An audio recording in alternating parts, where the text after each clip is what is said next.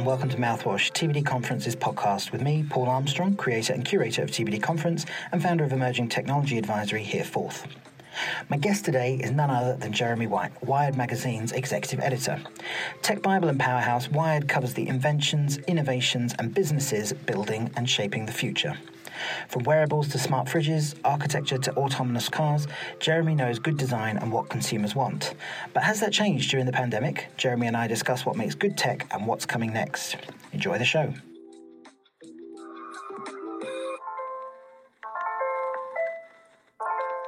It's fair to say that Jeremy likes a bit of navy. He's always wearing it. And per his Instagram, he is happy to be the sheriff, his words, of the tech Bible, Wired. As executive editor, Jeremy oversees a large swathe of the editorial. He really focuses on the gear and buying guides. He's also a big fan of watches and writes the Wired's luxury specials. So God only knows what the swanky home he must have after testing all of that. Previously with the Financial Times and Esquire, Jeremy knows the big players in the tech world and isn't afraid to cry bullshit every so often. I hope one of those times is now. Welcome to Mouthwash, Jeremy. It is great to have you. Hello, Paul. It's great to be here. Thanks for asking me. No worries. It's a Friday night, and I thought, we'd love to do that. Yeah. The last time I think I saw you, we were parting ways in an airport after a very rough flight, after I'd just been very insolent to the folks at Skype and I think it was BMW, asking them some very tough questions in front of people. But hey, we will talk about that another time. But I wanted to start and that. But before I go on, Mouthwash isn't just me chatting with Jeremy. I want you to have your say as well. So please do ask your questions. If you hashtag Mouthwash Show, all one word, I will do my best to get them in. And who knows, Jeremy might even go through and answer them afterwards if he's that nice a guy. I'm pretty sure he is. Okie doke. So hashtag Mouthwash Show if you want to ask a question. All right, where to begin? Let's start with, what was the first thing you thought of when you woke up this morning? Well, to be honest with you, actually, I had one of those terrible mornings this morning where I woke up thinking it was the weekend already, and then had that horrible nightmare of when you realise it's not the weekend. And then the next thought running through my mind was the fact that Wired and Condé Nast in general is going through a period at the moment of switching its entire sort of digital offering. So we're switching from the current website platforms that we're all on and used to and have been for years at Wired onto what they're using in America and American Wired too. And it is something of a nightmare. And so I do wake up going, oh my God, how difficult it's going to be today. And the day they decided to do this was on Apple Spring-Loaded Day. So that's when we switched, which was the worst possible day we possibly could have done. And we're dealing with the ramifications for the rest of the week. So it is occupying my every waking thought at the moment, sadly. We might come on to, who knows, we might talk about Apple later. You never know. We might I'm guessing we might. Yeah, you never know. So it's been a rough year for most people. Let's start with the media industry. I think it's fair to say the pandemic hasn't necessarily been the kindest to print publications. I don't think Condé's immune to anything near a pandemic, but how's it been for you lot? Well, it's been tough for Condé Nast and it's been tough for media in general. It's not been good. The one thing I can say is that strangely, for Wired, we had a situation where it was different to the rest of the publications, really, in Condé Nast. Because we cover science and because we cover politics and because we cover technology and innovation in those spaces, we suddenly found our wings. Really, we were doing very well. Wired is the largest website at Condé Nast UK anyway. Most people don't know that, but we doubled our audience online during the pandemic because we had this wave of people wanting to find out what was taking place, where the innovation, what was happening with the vaccinations, and what was happening with the guidelines, the political guidelines as well. Mm. And all of that information is on Wired and was on Wired and continually updated. So we suddenly found this whole new audience that stayed with us actually for the entirety of the dark months. And you expect some sort of drop off, but we're really pleased to say that a good portion of them have stuck with us. So we've had a big jump in our air traffic and revenue as a result. Now, obviously, that's not the case for other titles. When it's you're concentrating on lifestyle titles, and there's a certain things that they concentrate on as far as that goes, and that went out the window for many people for months on end, and we were more concerned with our survival and what was going to happen. But Wired was able to actually be there and cover that, and not only did we do incredibly well, it was a fantastically. It sounds fantastically interesting time to be on Wired, and I've been there 8 years, and it's been the most interesting time I've been there. I bet that's true for a lot of companies at the moment, even though it's been tough for a lot of people. I definitely think it's been the most interesting for a lot. What did change over the last 12 months? Are there any learnings that you think will stick going forward? Change in what respect? In what areas do you think? Well, editorial for one, I think. I'm wondering if people were searching for different things that have sort of like made you rethink coverage, or you've maybe done some research during that time. Anything really? Yeah, I mean, editorially, the change has been taking place before the pandemic, and it's I think it's accelerated change like it has done in so many different areas. But basically, what's happened is that you need to be more serious. The general ethos of Wired when I started 8 years ago was very much complete optimism of technology is great and it's here to make your life better and it's going to be brilliant and the future's going to be fantastic. And that's not the case anymore. It's not certainly the case that we think that so unequivocally. And it's a situation where Wired has had to adjust that view. Now, we're not as negative as many other people may be towards technology, but there's certainly been, over the last couple of years, a cause to adjust that tone and that message where technology is great, yes, and it can provide astonishing things still, but it's part of a problem as well as part of a solution. And that's a change in the message, but an important one, I think. And that's certainly where Wired's gone in the last couple of years. And that's accelerated actually during this time period and everything we've seen in the last 12 months. No, definitely. Before we go forward, I want to just ask a question about the past, if that makes sense. I remember reading Wired many moons ago in America when I was younger, and when I saw it transfer over to the iPad app and Apple magazines came out, or I can't remember what they call it, iMagazines or whatever. It felt really revolutionary, and that we were on the cusp of something really interesting, where like the physical and virtual sort of came together. I love holding a physical magazine, but it felt like a decent sort of halfway house, but they never took off. Do you think they could nowadays, now that you've got the super duper chips, you've got more iPads in hands than ever and that sort of thing, or do you think they're just too expensive to make like that anymore? I think what happened was that because something was the similar shape to a magazine, that people assumed that you would consume a title in exactly the same way that you would on an iPad as you would on a print production. And then they assumed that because it could have multimedia, then it should be a multimedia platform and therefore it's production or broadcast medium. And it's neither of those really. And to be frank, what happened to the iPad editions at Condé Nast actually were, and everywhere else. I mean, there were a number of iPad-only titles launched, I remember, including that one by Branson. And they just never took off. And we just didn't get the numbers, even for an audience like Wired, we just didn't get the numbers that you wanted in order to make it financially viable for the long term.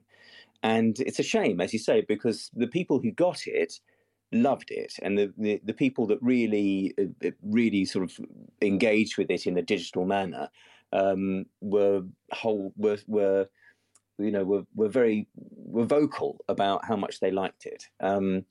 I think one of the things that we did was, which was a waste of time, we did a Kindle edition, that was a waste of time, and we shouldn't have wasted effort and resource doing that, because the numbers really weren't there for that.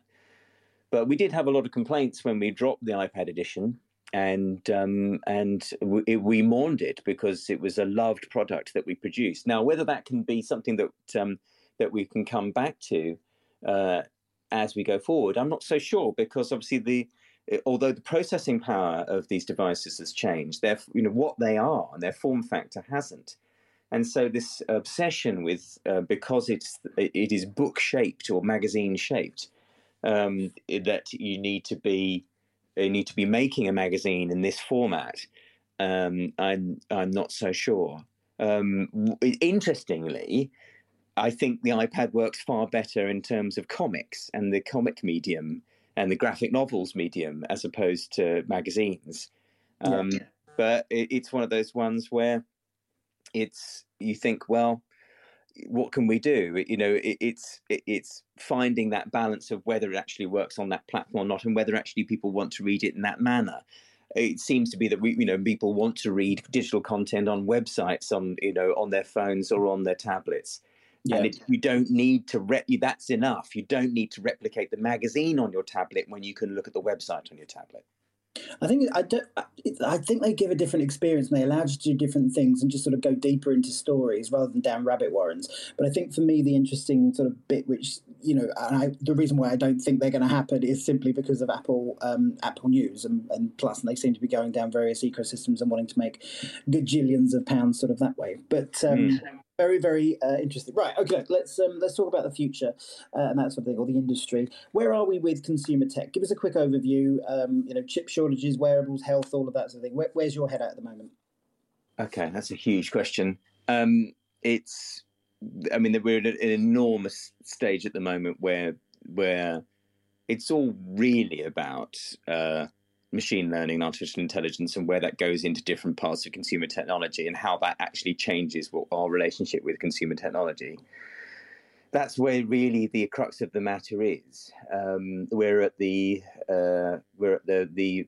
point where smart home technology is just about viable. I mean, it wasn't before. People think we've had this for a long time. It's not, because the protocols, the languages that these devices talk to each other in your home were completely different. They were foreign languages to each other, and they couldn't speak to each other. That's why you needed a different router for your Hue lighting system, and a different router for your Sonos system, and a different router for everything else, because they couldn't talk to each other, and companies wouldn't talk to each other either, and wouldn't establish a common language for these devices.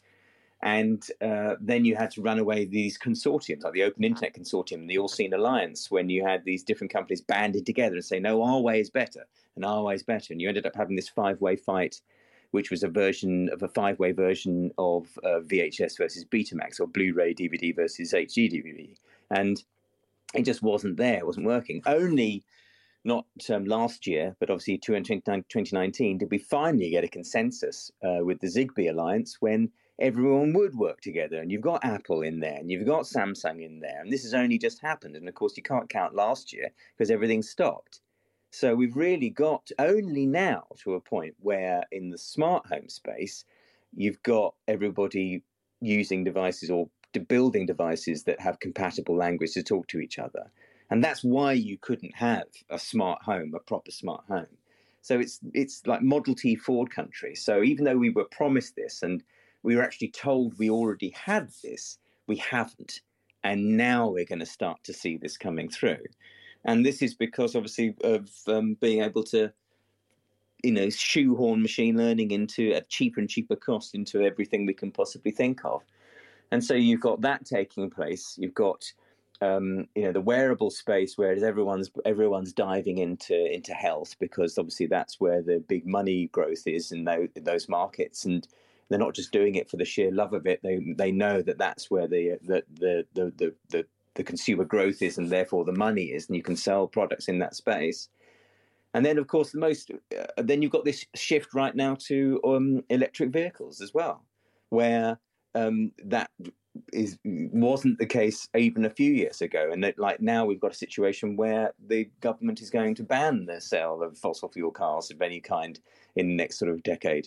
And now we are a situation where we've got the technology, but again, it's Model T Ford, and that's a better analogy really in that space. But and no one knows really where the lithium is going to come from for the amount of electric cars that Elon Musk, for example, says we're going to be making in the next 10 years, because the projections say that we don't produce anywhere near enough. We need to be producing 5 times more than we're actually mining at the moment, and that's just not possible with what we've got and the money that's going into it. So we're running ahead in all sorts of areas of technology at the moment, and even in terms of AI and ethics, like this, the capability of these devices are astronomical when you think of what was available beforehand, but we're moving so quickly, the ethical arguments are far behind. And if you just look at what happened in the drone space, the drone space, by the time the American government worked out that drones were a problem, the FAA had no idea how to police them because everyone already had them. And then it took years for them to bring in some sort of regulation. And then the regulation they brought in was that, okay, everyone over 16 who has a drone over a certain size has to register it. And of course, there's so many loopholes there, and then that didn't work either. Yeah. So we are at a stage right now where consumer technology is just, rampantly running ahead, and the regulatory and legislative bodies are desperately trying to catch up. Yeah. It's an exciting time to be in consumer tech, because it's changing radically, and everything that was used to cost loads of money doesn't cost money anymore. You can buy a pair of wireless, noise-cancelling Bluetooth earphones for 30 quid, and they're not good, but you can get them, and that's unbelievable when that sort of technology, even 2-3 years ago, would mean you were spending over £200. Yeah, I'm really excited for the battery space. I think that's got a lot of promise. I'm always reading, I'm very interested in the science behind batteries and where they're sort of coming from, certainly in emerging markets as well, where lithium they're just not going to get it, and that sort of thing. So it's going to be an interesting one for that. Yeah. I totally take your point about machine learning, and that it is definitely running. I'm very interested in the ethics of that, and we're going to speak with Tracy around the future of that later on in the series. But give me an idea of how we've done over the pandemic. Have we just filled our homes with more of the same sort of laziness tech, or have you seen different habits and sort of search requests on Wired? Well, what people were searching for mostly originally were, funnily enough, was education tech, ed tech. And it's a massively under resourced and underinvested in area of consumer tech. Like, people just weren't interested. They thought there was no money in it. And all of a sudden, we had to homeschool our children, and the means to do that was so poor that now there's considerable investment in it, because people realise that there's a space there that it can go into. So we saw a lot of that. We saw a lot of people buying things about home entertainment, obviously, and then you didn't see this rampant rush towards e-commerce, and that really did start to change as the year went on. E-commerce. What was interesting about that is that e-commerce. Let me put this way: in the UK, if you exclude groceries, as you should do, if you look at e-commerce. E-commerce grew, was around about 35%, and between during the pandemic, from sort of April, May onwards, it reached to a high of 60%, and then it has settled back down to about 45%. So that's 10 percentage points growth, or 3 to 5 years growth in 2 quarters.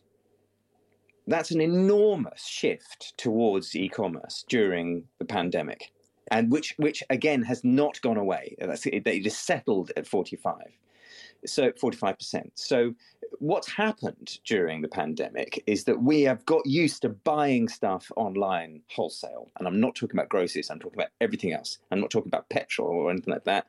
That has to be taken out of the equation as well. But everything else, it's gone up amazingly and stayed there.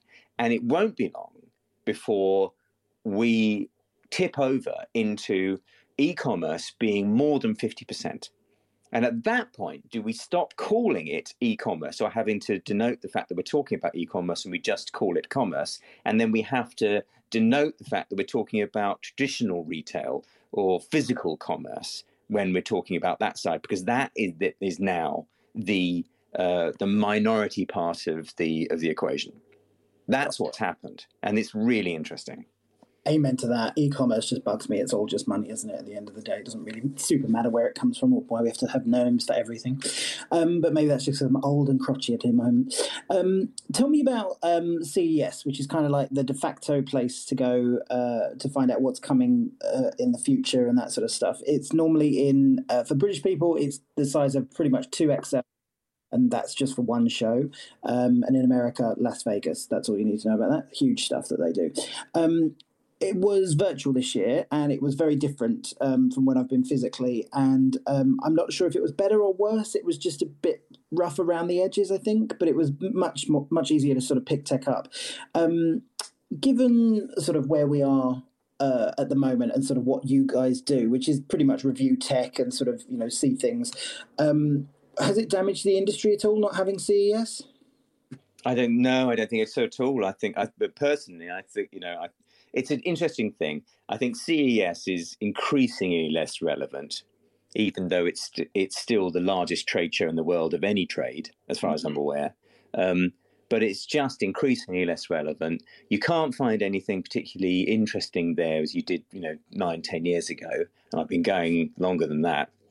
Also, I thought for the trade show that was for electronics, consumer electronics, I thought the online version of CES was so poor.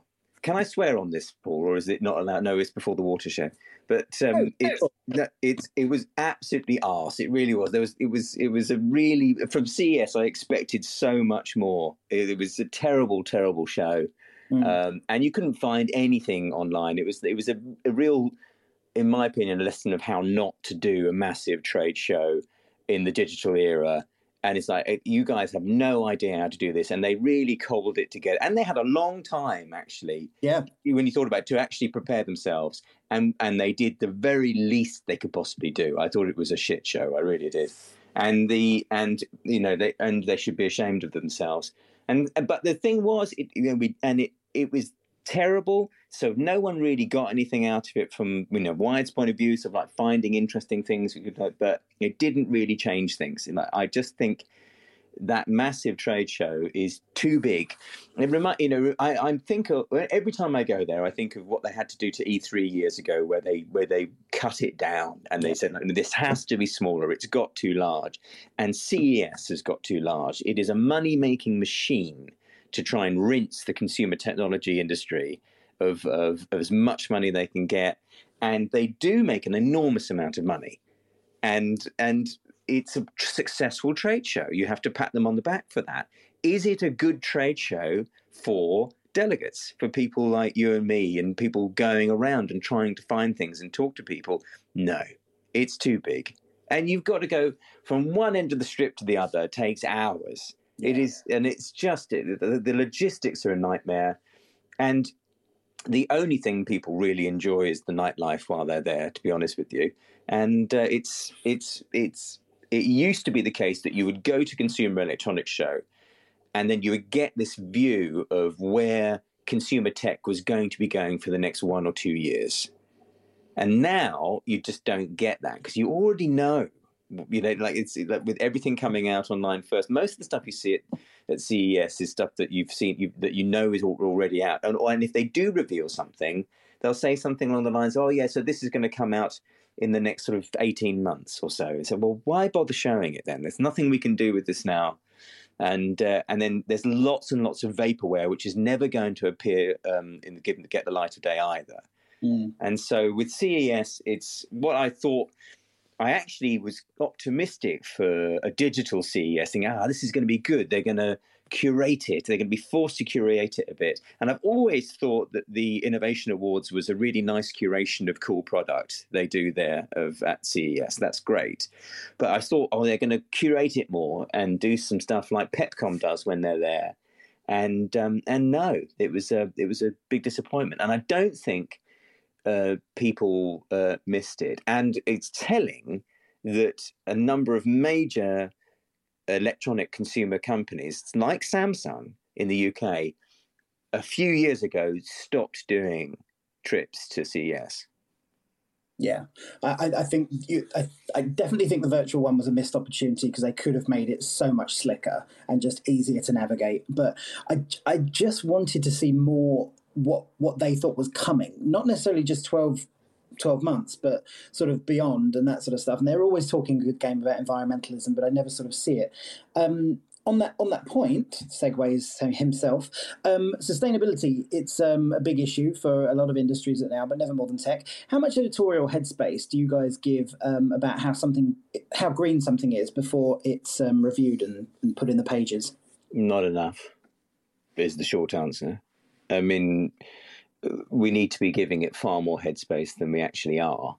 It's in our mindset now to ask these questions, and if something is overtly wasteful or damaging to the environment, then that has to be now front and center in any review, and has to be marked down as a result of that. And there are elements to it where you laud devices that go the other way and try to be green and try to be good. We did a nice piece last week on the world's first wireless solar-powered headphones. Go. It's Urbanista did them, of all people, not Apple, not Samsung. Urbanista have brought out the world's first solar-powered wireless noise-cancelling headphones. And if a pair of headphones you never have to charge again, and they're only 160 quid. Wow. And so this is it's amazing that they can, and so that needs to get lauded. And we did a piece just on their own about that, saying this is great. This is taking a problem and it's solving it in a really innovative way. And they've partnered with an amazing company that allows them to do this, and at an amazing price point too.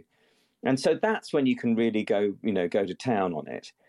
We stopped at Wired covering internal combustion engine vehicles, and we're phasing out our coverage of hybrid vehicles as well, because our readers were telling us to do that. If we covered I remember the Lamborghini Urus and things like that, which is technically but loads of innovation there, really cool car, but it's a gas guzzling car, and the readers just don't want to read that. But you cover the amazing new Volvo, the XC40, which is one of my favourite electric cars, and even hybrid cars as well, and it's, you just see that the readers are there, and they want to read that, and they'd much rather read about an electric vehicle or a good hybrid vehicle that's not flashy and luxury over a luxury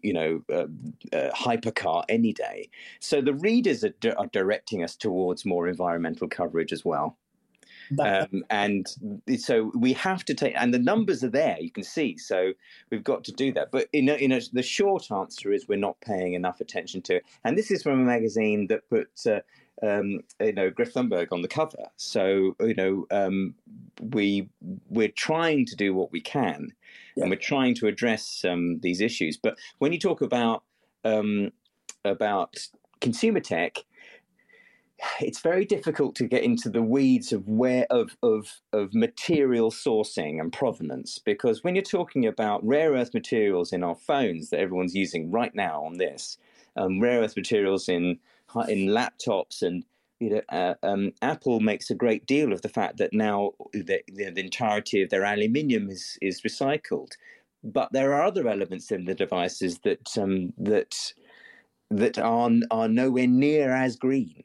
Nowhere near. And you have to work out when you can start sort of highlighting these points, because you can bang that drum so much because there's so much that's wrong with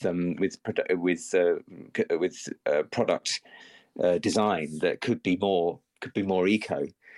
So you don't want to make people sort of tin-eared to it and just start to ignore it because you go on it too much. But We need to be doing more.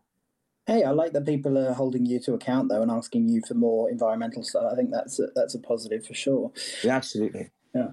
Possibly a bit heavy for a Friday, but how do we get consumers to pick more technology that is sustainably sourced? If it's not the norm yet, how do we get more people asking those questions? It's price. It always is. Money is king, and what you don't need to make it cheaper, but you need to make it.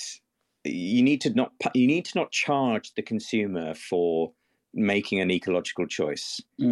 So if it's the same price for an ecological product, then people will go for the eco product. And there's been lots, and everyone knows that there's been lots of data about how the younger generation, Gen Z, and so on, it's a larger part of their buying decision whether it's in ecologically sound or provenance is there for. Even in the luxury space, in fact, actually, the data is there and it's proven to that. But price is always king. If something's cheap, people will go for it, and that's why I was so impressed by those Urbanista solar headphones. Is because you could have charged more for that. Because you really could have got away with charging more than that, but they didn't want to. They wanted to bring it in at a price because they modelled it on an existing model of their headphones, the Miami headphones they had. So they tweaked those, added in the solar power, and brought them in at only, I think, something like £10 or £15 more than the Miami version of their headphones. That's how you get people to engage with eco products. You don't punish them financially for making that choice. You make the choice easy for them. You make it sort of like, it's the same money, and this is ecologically sound. If you give them that choice, they'll go for it. That price point is absolutely insane, considering the technology that they're pushing in there. And essentially, once that battery is out, it's out, depending on how long it's built in for it to last. But that's an incredibly interesting innovation that they've done there. And I wouldn't definitely have not expected that from Urbanistas, especially when you look at the other end of the spectrum. And you've got Apple, which have been panned for their actual quality of those headphones, but they are beautiful. That brings me on to a thought. How much does design have an impact on getting consumers to sort of buy more sustainably? It has a huge impact. I mean, I just don't think. I think design. I think you just can't get away with bad design anyway these days. It's just not possible. You can. The only thing what trumps everything is price. If something's dirt cheap, people will still buy it anyway, even if it tends to look hideous and it only lasts a few months. But if that Venn diagram of quality, design and performance, that used to be the yardstick for what would be the top echelons of products, and that they've got all those three together. But I don't think that's the case anymore. There's so many people have got really good design, so many people have got good performance in their product, and it's just not the case. You should be expecting good design, really good design, and good performance and quality of build as well of all the products you buy, even if they're low to mid price. That's we deserve that, and we should be getting that anyway. And with the Apple headphones, that was a. I wonder what lessons they took from that, really, because we didn't like them. I panned them. And gave them a poor review. They were too heavy, they were too expensive, and they were over-engineered. And then you could get better for less, and that's something of a crime. You can charge more if you're Apple, if it's the top in the market or one of the top in the market. But there are so many headphones that are better than the AirPods Max, so that was a hard one to endorse. It's all right. Let's go for it. The big one, Apple. They popped out a load of things this week: razor thin iMacs, purple iPhone, and these things called AirTags. What else did they announce that you think is going to have an impact on us all? Well, it's the AirTags that I think is going to have the impact on you. But and I commissioned a piece on Wired that we ran this week. A really good piece written by Andrew Williams, because I said to him that what was really interesting was not the AirTags. It's what the AirTags are signaling. It's where Apple is going with the AirTags. It is a whole new ecosystem. AirTags are not about finding your dog or finding your umbrella or finding a bag. It's nothing to do with that at all. That's just what they can do now. It is the expansion of the ultra wideband U1 chip that you have in the iPhone 11, iPhone 12, and these devices now, and in the HomePod minis. And you'll start to see these popping up everywhere. Why? Because Apple has now licensed the technology and the chipset for the U1 chip. So third-party manufacturers can put this technology in your bike or in a kettle or anywhere you like. And this technology is about GPS on a living room scale. It's about notifications where everything is down to a few centimeters, and then providing information on those devices or what you are looking at. And how that will be used will be in an augmented reality world. So when you're looking through Google Glass, this is the technology that will, as you look across your room, it will have an overlay saying, oh, your phone is there. Oh, your bag is over there. And then you transpose that to the retail space. So you look across a department store and go, that's there. Where are the headphones in this particular department store? Oh, it's 2 floors up. And when you get closer to them, then you get an information overlay on what actually they cost and where they are, and their specifications and reviews and so on. That is this technology, and it's nothing to do with finding a dog. And they're building. Apple is all about ecosystem and drawing you in and keeping you in that ecosystem. And this is their new ecosystem. It's very clever and it's really good. And the reason they've opened it up to third parties is, of course, they're right in the middle of their antitrust discussions at the moment in the United States. And it does very good for them to actually let other companies play in this space on their platform. Yeah. Even though companies like Tile are very upset about it, and how they do it is questionable or not, depending on your point of view. But what's interesting about AirTags is not the AirTags, it's what they're signaling towards. Even the iPad Pro with its new ultra wide angle lens on the 12.9-inch version that copies that Facebook portal ability to scan, to follow you around the room, to pan the camera. That is built into this as well, because that allows the iPad to scan a room and look around for these U1 chips and say, look, what's in this space? So it's not just about that either, and it's not about your phone. So when they do release these glasses, Apple Glass, when it eventually comes, the ecosystem or the foundations of it have already been laid. I'm really interested in the glasses that they're going to bring out. I mean, what is it? Facebook, Apple, and Amazon have all announced and sort of leaking details here and there and sort of intent. Any idea when they're dropping those products? No idea. Give us your. I mean, it's. I think a year. I think it's a few years out, really, for the glasses. Yeah. I just don't think they're ready. And with regards to the car, there's just the trouble. The trouble Apple are finding is trying to get a manufacturer to sign up to making it for them, because the amount of control Apple will want over this, it's not going to be an equal partnership, and so no car manufacturer really wants to be just a third-party hardware provider. Mm. But that's got to be VW, right? Do you think it's got to be VW or someone in China, surely, if they were going to bend over? Well, I mean, they don't need to do it with them. There's the big money's on Magna now, and Magna makes vehicles for major car manufacturers. Mm-hmm. There are a few of these big companies that consumers have never heard of that actually make most of the components in your cars. Bosch, you wouldn't believe how many components Bosch makes in everyone's cars, for example. And it's about having the plan and being able to do that. And Foxconn obviously have announced they're going to be making the new Fisker electric vehicles, and so they've got a very strong relationship with Apple.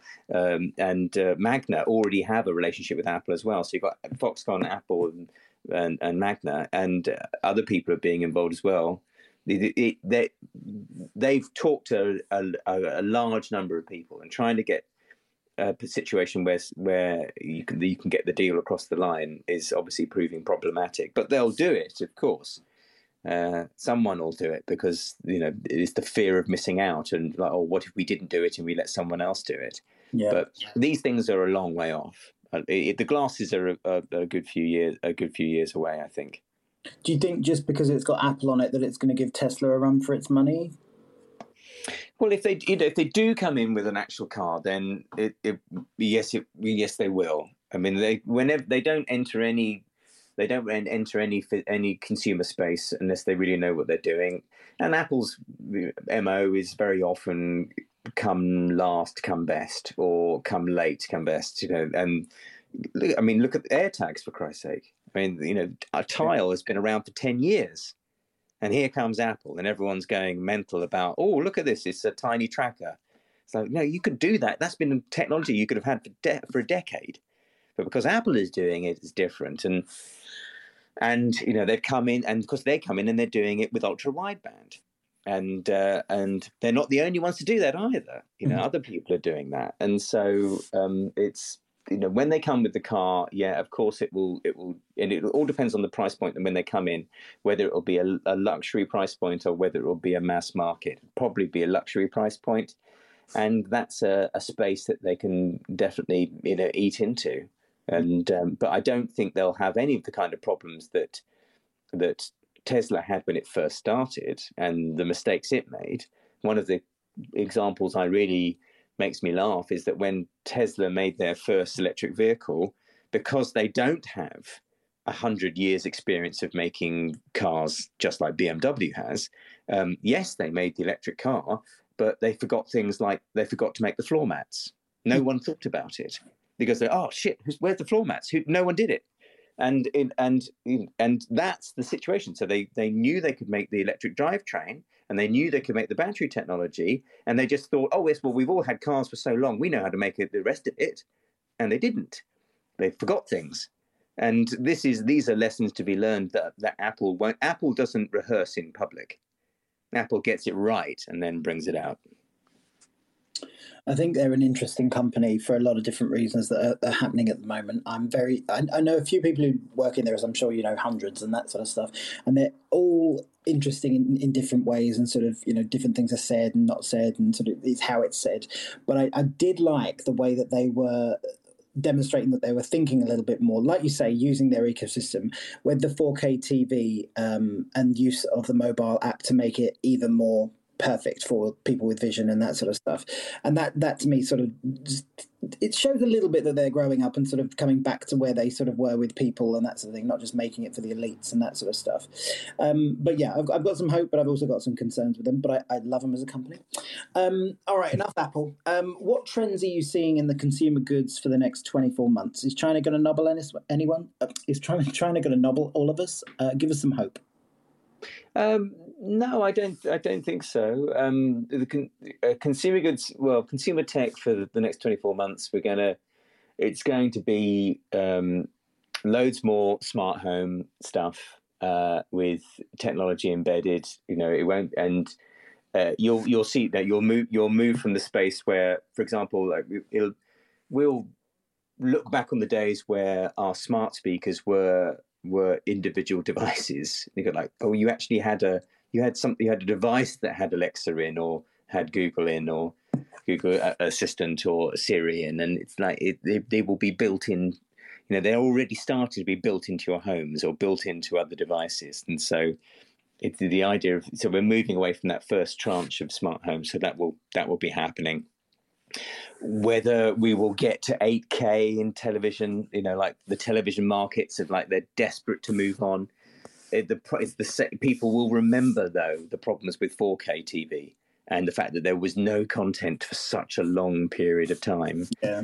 And it's like, well, why should I bother upgrading? I'm not really interested in having the television upgrade my 4K content to 8K. If there's 8K content, then the people will follow it, I'm sure. That's something that we'll have to wait and see. 5G, again, the same problems with 4G. People were sold so heavily on 4G, and so little was delivered for years after it came out.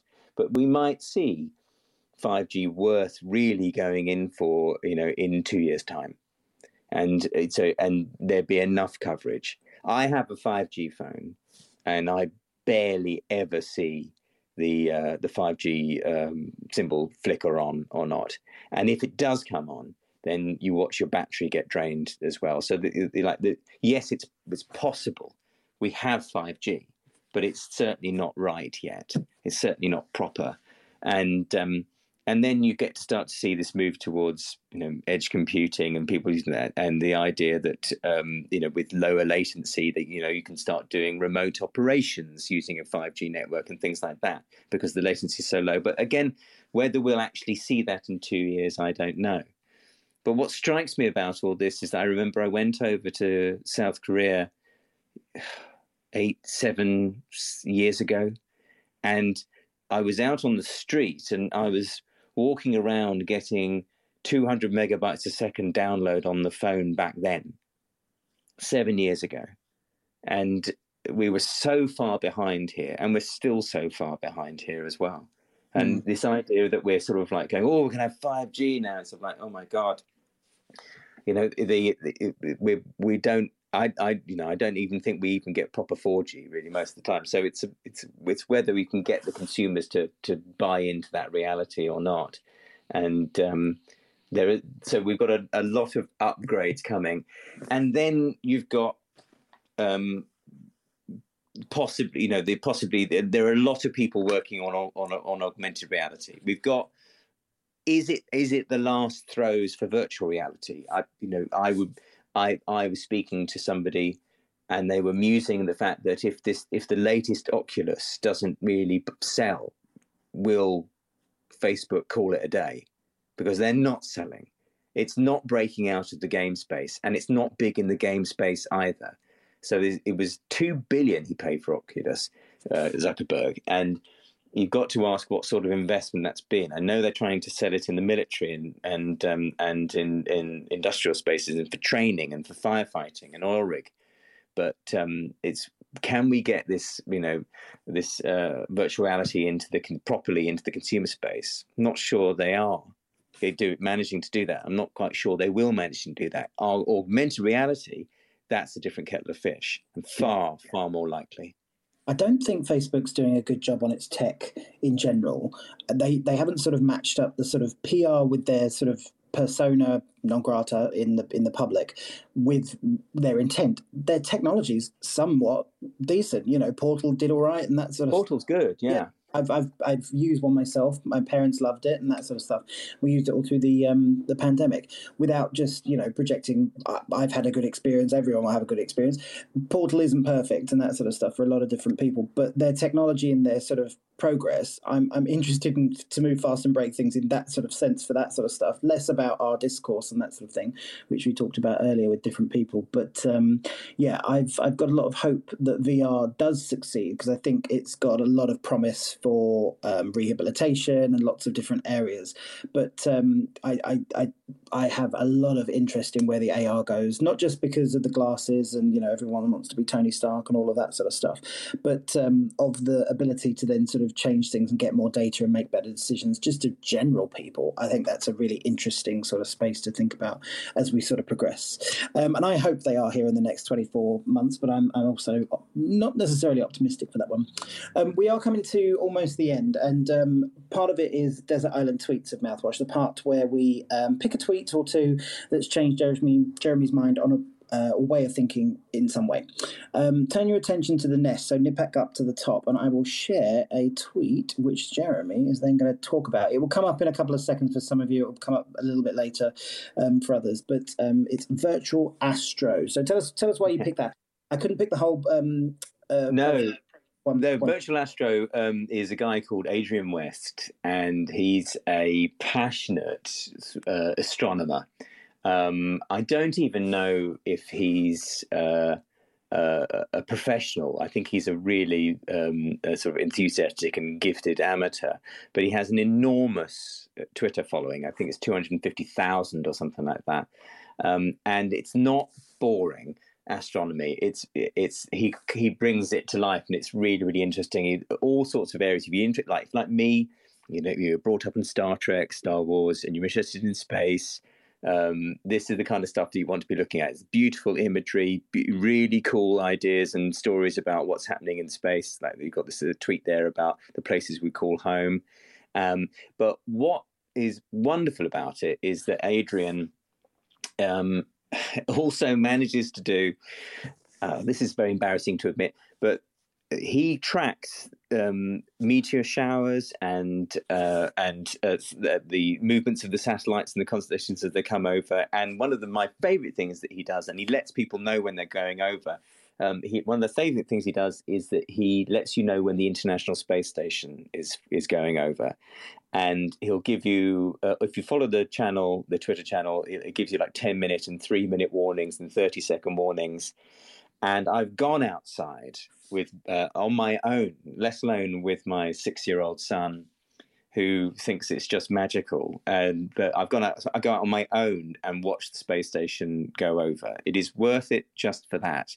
It is awe-inspiring and emotional to watch our endeavour and our exploration just go overhead at thousands of miles an hour, and then see it there before your eyes and passing, and it's people are on that large dot of light as it zips over the sky. It moves very, very quickly, and it's everything you want from space in not in a boring and a fussy way, and you get to go outside and watch the International Space Station go over. I love it.